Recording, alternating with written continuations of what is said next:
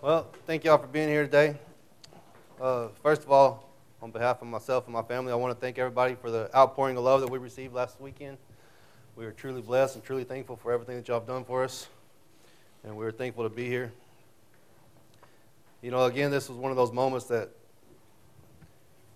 I love seeing how God ties things together and puts things together. And for what when Mary was giving her talk, how she skipped ahead and went to the eraser part. My sermon today is over forgiveness, and she even used one of the verses that I've gotten down, so it's just, I love it when God just puts things together. So if you'll please rise for the reading of the word, it's going to be in Matthew 18, verses 21 through 35. Then Peter came to him and said, Lord, how often shall my brother sin against me and I forgive him? Up to 7 times? Jesus said to him, I do not say to you up to 7 times, but up to 70 times 7. Therefore, the kingdom of heaven is like a certain king who wanted to settle accounts for his servants. And when he had begun to settle accounts, one was brought to him who owed him 10,000 talents. But as he was not able to pay, his master commanded that he be sold with his wife and children and all that he had, and that payment be made. The servant therefore fell down before him, saying, Master, have patience with me, and I will pay you all. Then the master of the servant was moved with compassion, released him, and forgave him the debt. But that servant went out and found one of his fellow servants who owed him 100 denarii. And he laid hands on him and took him by the throat, saying, Pay me what you owe. So his fellow servant fell down at his feet and begged him, saying, Have patience with me, and I will pay you all. But he would not. But he went and threw him into prison till he should pay the debt. So when his fellow servants saw what he had done, they were very grieved, and came and told their master all that had been done. Then his master, after he had called him, said to him, You wicked servant, I forgave you all that debt because you begged me. Should you not have had compassion on your fellow servant, just as I had pity on you? And the master was angry, and delivered him to the torturers until he should pay all that was due to him. So my heavenly Father also will do to you if each of you from your heart does not forgive his brothers his trespasses. Will you pray with me? My heavenly Father, I thank you for this day, and I thank you for this opportunity to share this message that you put on my heart. Father, I just pray that you'll give me the strength to get through this, that you'll just remove me from the situation and let it be your words that flow through me. Father, I pray that your eyes and hearts and minds will be opened up to receive this word, Father. We love you and we praise you. I ask these things in Jesus' name. Amen. Please be seated.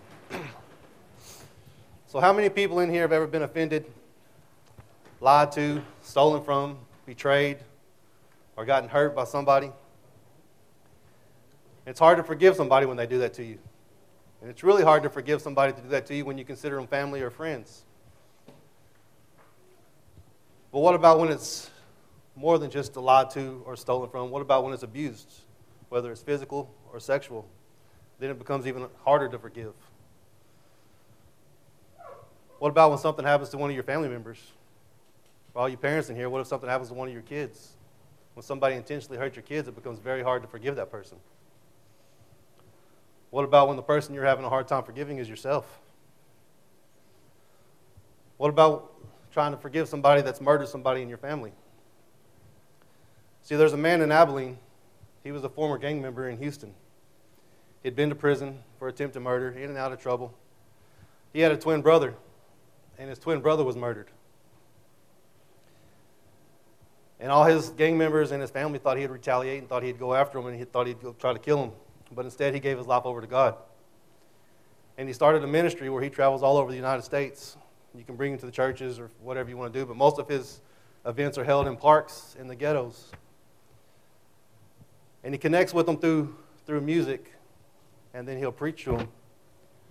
But one of his songs has the most powerful lyrics I've ever heard, and he's talking about how when his brother got killed, and he says, My mother's praying that those killers get life, but I'm praying that those sinners find Christ.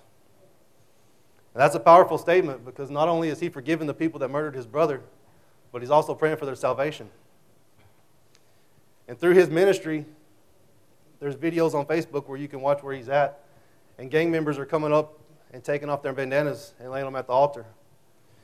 And druggies are coming up and pulling drugs out of their pockets and laying them down at the altar. See, when he was able to forgive and truly forgive, God filled him with the Holy Spirit and used him as a vessel to go into places that we can't go.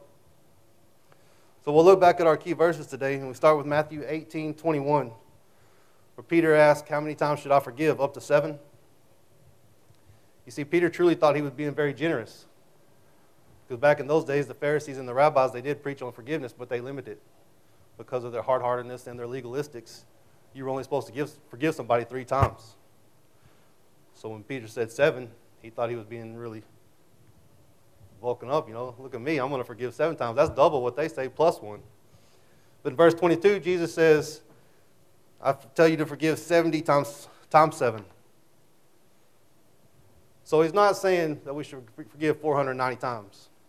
I mean, can you imagine if we all carried around a book and every time somebody offended us, we put a little tally? Like 5 more and you're done.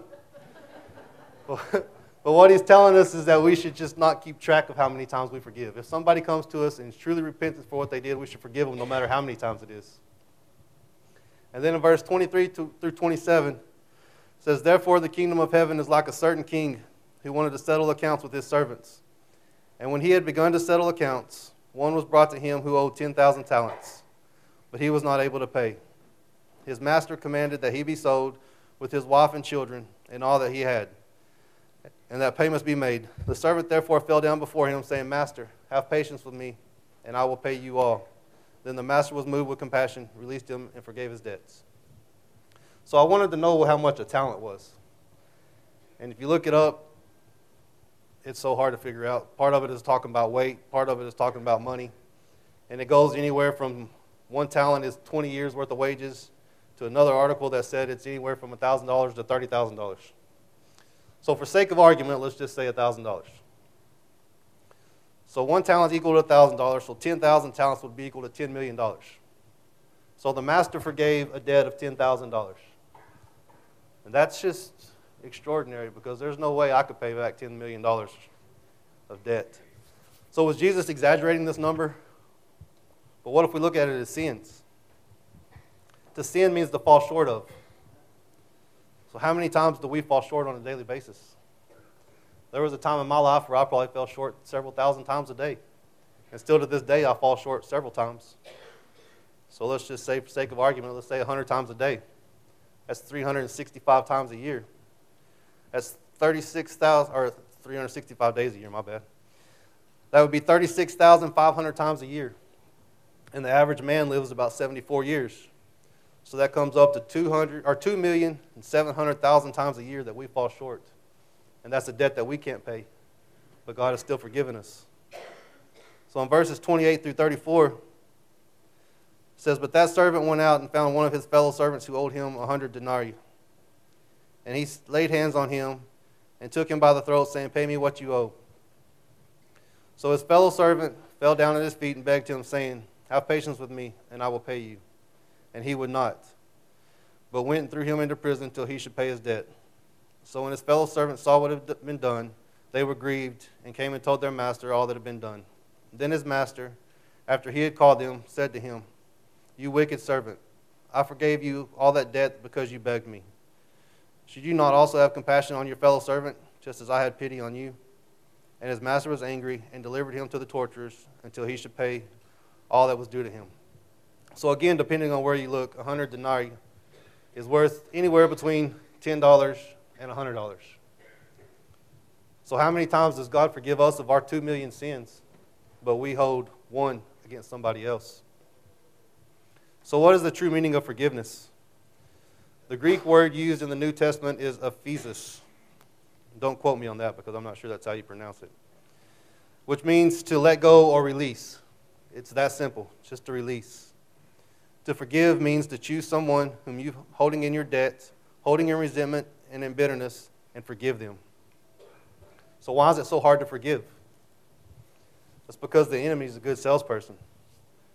Satan knows the freedom that we can have if we forgive, and knows that if he can keep us from letting go of just one thing, it can hinder our relationship with Christ.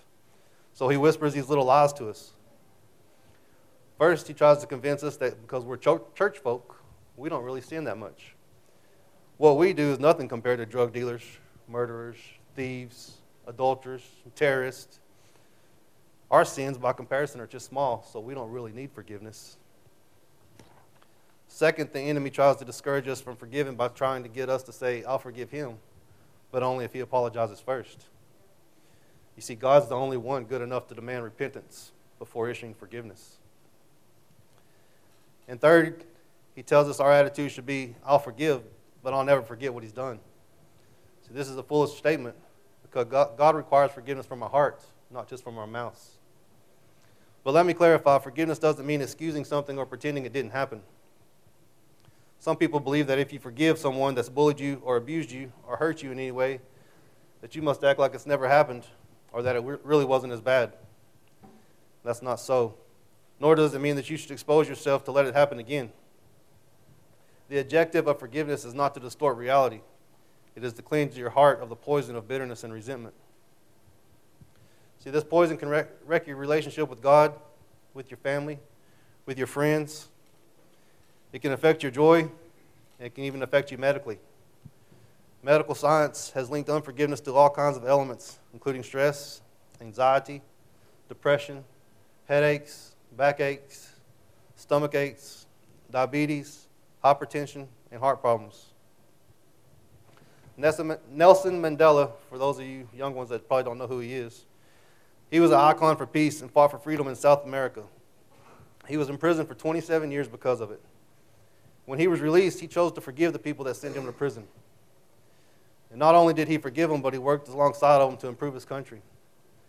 And when asked why, he replied, having resentment towards someone is like drinking poison and thinking it will kill your enemy.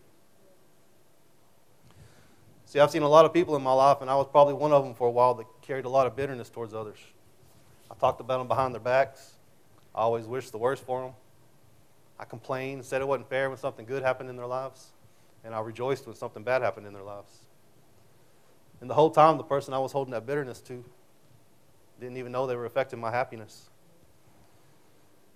You see, they're just living their life, minding their own business, and we're sitting there fuming and destroying our own happiness. See, when we can't forgive somebody, we're giving that person power over our happiness. But what about when the person you can't forgive yourself? Many of us have done things that are unmentionable, things that we just want to bury down in the deepest, darkest holes and never let it see the light of day again. Things that every time we do start feeling good about our life, the enemy reminds us of it and tells us that there's no way God could forgive us for that. Things that we're so afraid that if anyone ever found out, it would just destroy us and destroy our reputations. See, we can't move on from what we've done because we can't forgive ourselves for doing it. We carry that shame and we let it destroy us. It affects our families. It affects our friends. And soon people don't even want to come around us because we've let that poison turn us into miserable people. Our mind is in a constant conflict between shame and fear. The shame of what we did and the fear of the punishment of what we did. We believe there's no way that God could forgive us. But in reality, He already has. Jesus says, "Take heart, son, your sins are forgiven." Satan's the one telling us that it's not. Satan's the one that keeps us living in our own torment because he knows that unforgiveness keeps us from God's love. It causes us to always be bitter and hateful. We sit around talking about other people and try to make ourselves feel good about ourselves. We bring up everybody else's faults, everybody else's mistakes.